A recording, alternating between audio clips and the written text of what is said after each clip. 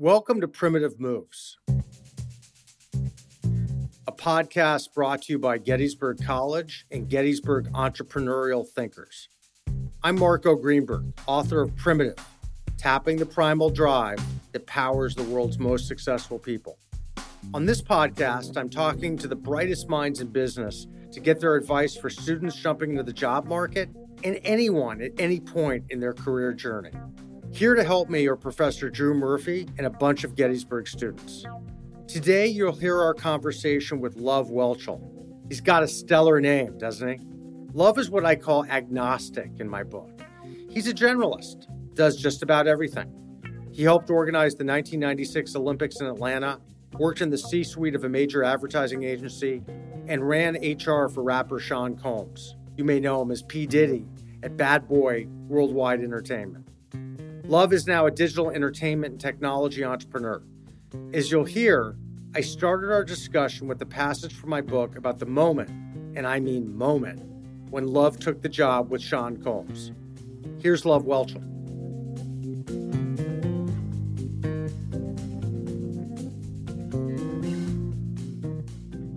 So I'm going to read this quickly, and then I want to launch into the discussion.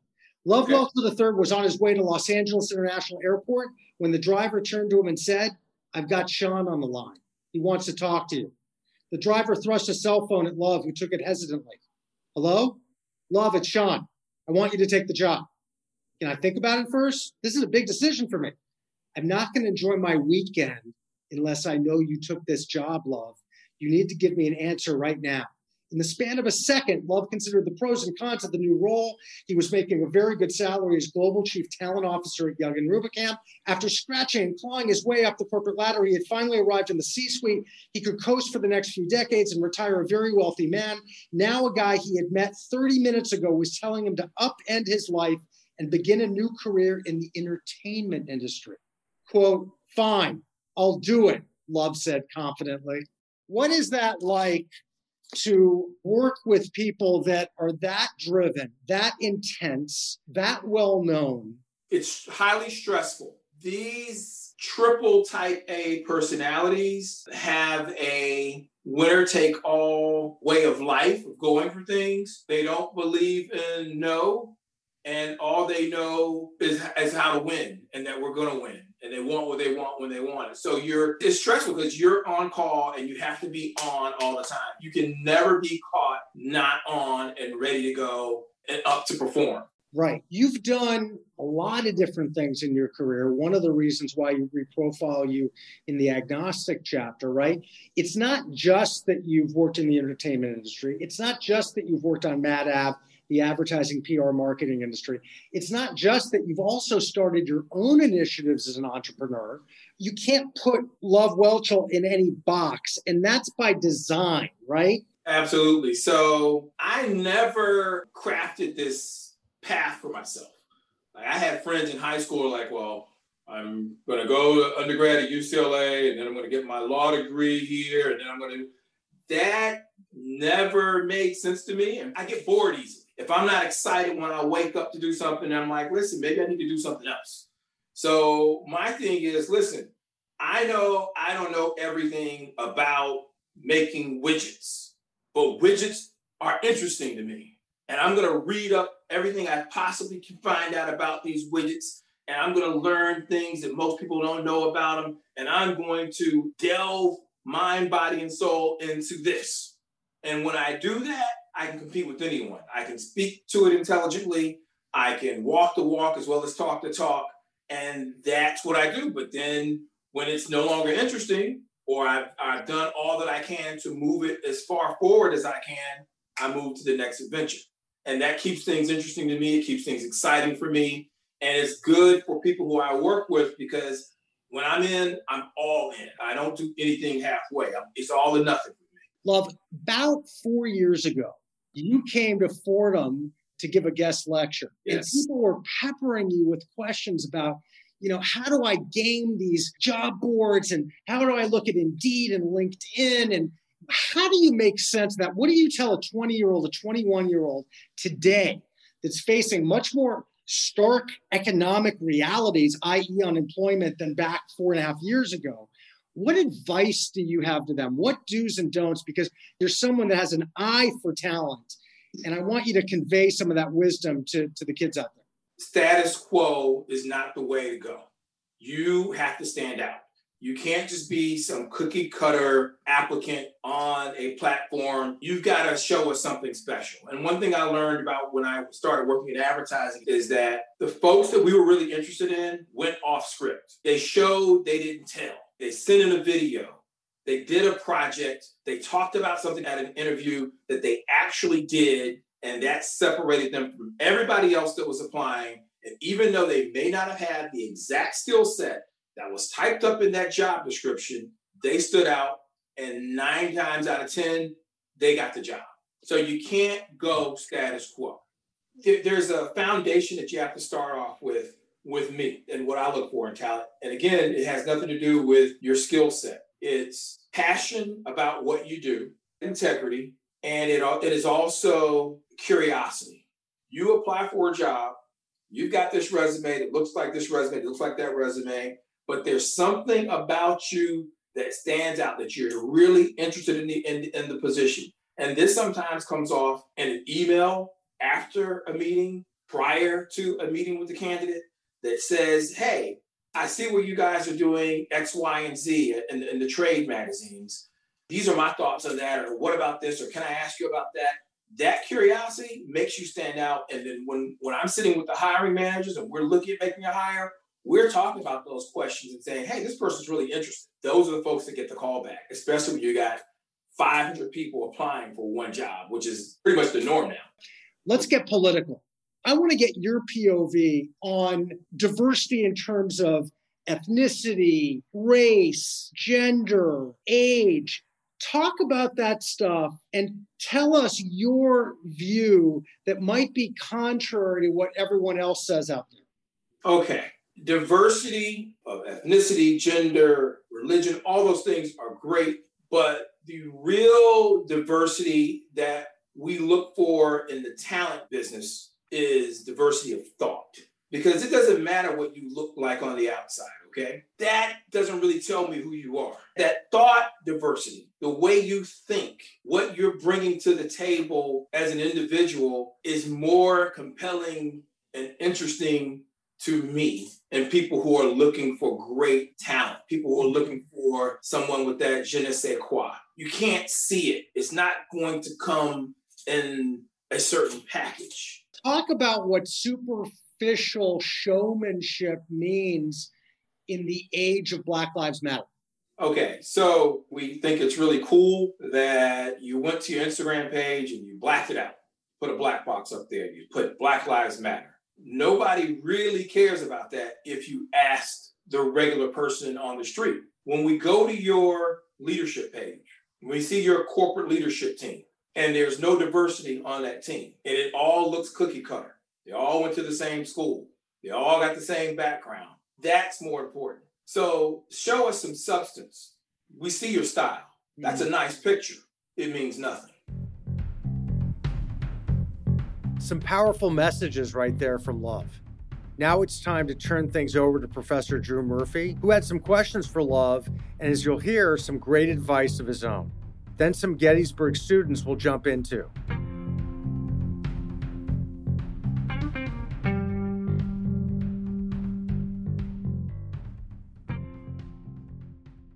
I've told a number of stories of how when you go for interviews, you want to be completely aware that they're watching you all the time. And I'm curious if maybe you had a couple things in your trade craft that you always just kind of put in your arsenal, something you watched or something you looked for, or you and I both know, like there's some little things that if they know those little things, it really helps them a lot. Sure. So one of the things that I tap into when I'm interviewing a candidate is I give them a chance to tell their story. So know your story. You know, everyone always says, have your elevator pitch. Well, there's some truth to that. Know what you want to say and get it in. Come up with a concise narrative about, hey, here's who I am. Because I do want to know about you. I want to know not only about your work experience, what do you like? What do you do? What do you enjoy? Do you have a way to tell your story? So I look for someone who can explain who they are, what they're looking for, give me that quick summary So that's important. The other thing I look for is their presentation. To me, if you're on time, you're probably already late. So if you show up on time, you've done your homework, you know how we present, I look for the person who is dressed not for the job that they're interviewing for, but they're looking for the next level. So I look at their presentation. That doesn't have to mean you have to have a suit on or some dress. It's just some little touch points that say, hey, I know what this environment is. I understand and read up on the culture, and I'm presenting my way in a way that's palatable to this environment. So I look for that. The third thing I look for is what kind of questions they ask me. Not just what they say, but how they approach their thinking in their question. That they're asking me a question based on something that I've said in that meeting, that they're quick on their feet, and they're like, okay, you mentioned this. Well, my question to you is this based on what you shared with me. That lets me know that you're quick on your feet, that you're listening, and that you have some real interest.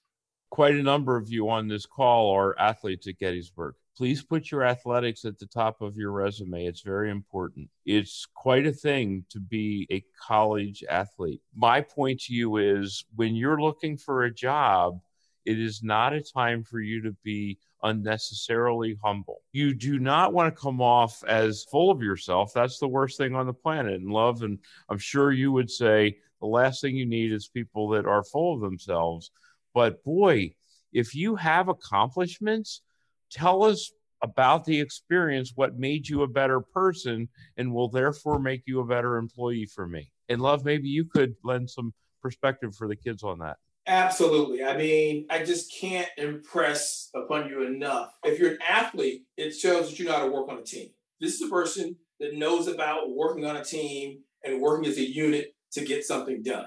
So if you have things like that, clubs, sororities, some creative activities that you're involved in, highlight those, please. These are differentiators. These show us who you are. This is your standout moment. So you cannot miss your standout moments in life. Show us what makes you special. People say it's your superpower. Okay, I don't care. Call it your superpower. But it's what makes you unique and it's what makes you stand out. And that's going to really resonate with employees. And also, I would imagine, getting back to the anecdote that we started with, you got that job because you told him in record time you wanted the job, right? So there's a lot of hesitancy sometimes with young people. Just say it straight out. Right. I want to work with you. Right. You got to ask for it. You got to just come out and say, listen, I know that I'm the right person for this job and I want it. You can't leave that to a guess. That's right. Once they get that first job, what makes them stand out to people that are in charge? What makes them really valuable and useful? What makes you valuable and useful on the job is this. This is going to sound kind of old school. Outworking someone. And what does that mean, outworking someone? I believe it was a quote from Will Smith when he said, I'm not the greatest actor. I'm not the smartest person, may not even be the greatest looking guy on the set. But while everyone else is doing something else, I'm honing my craft on the job. I'm figuring out how I can do it better. Combs said the same thing. Puff said, when I delivered newspapers, I wanted to stand out from the other newspaper kids out there. So I would take Mrs. Jones's paper because I knew she liked it this way. And I would lean it up against the door, right in between the screen and the door. So when she opened it up, it fell right in. You have to differentiate yourself from everyone. And you have to think about doing things different from everyone. That doesn't mean you're working 20 hours more than someone else. It doesn't mean that you're not taking personal time off, but you're working smarter. And you're looking at all the ways that you can add value to what your position is.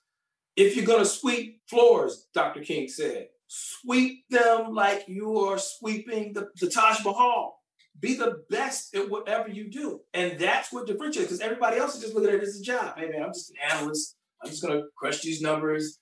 It's 4:30 and start packing my bag. That's the wrong attitude, because we see that too. But we see the person that's thinking, maybe if I do my report this way, I know that my manager likes to read things on his iPhone. Let me put it in a way that is iPhone friendly when I send him this report, because I know he reads it on Saturday mornings. Let me send this at Friday afternoon. Let me set up. That's the thinking that differentiates. And it doesn't sound like anything is too special. You're just doing it better than the next person.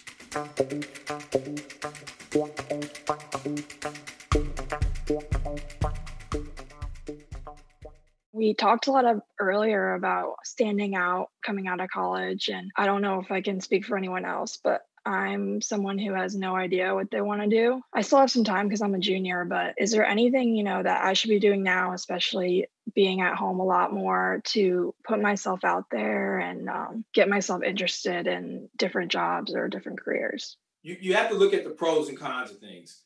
There's a whole lot of cons about our situation right now in this world with the coronavirus and all the other things that are going on. But the one thing that's been good that I've learned from the people I work with and family and friends is this has given them an opportunity to look inward, to figure out who they are and what they want to do. This is your opportunity to say, what is my dream job? What would I like to be? How can I reimagine myself?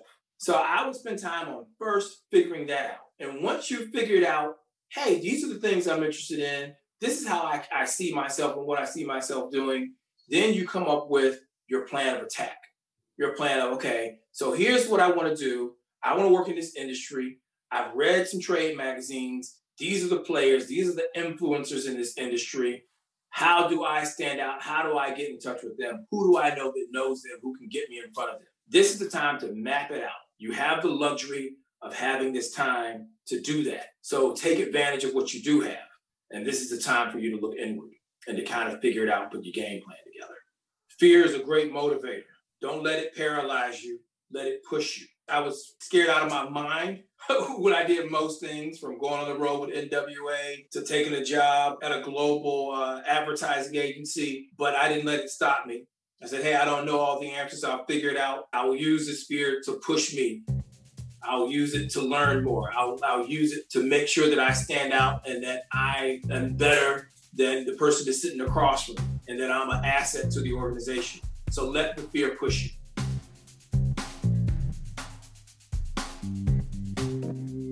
That was digital entertainment and technology entrepreneur Love Welchel. You can find him on LinkedIn and in the agnostic chapter of my book, Primitive. Huge thanks to him for stopping by. And as always, thanks to Professor Drew and the students of Gettysburg College. Primitive Moves is hosted by me, Marco Greenberg, and produced by Caroline Glennon and Robert Scaramuccia. Our music is by Blue Dot Sessions. Until next week, keep trusting your primal instincts.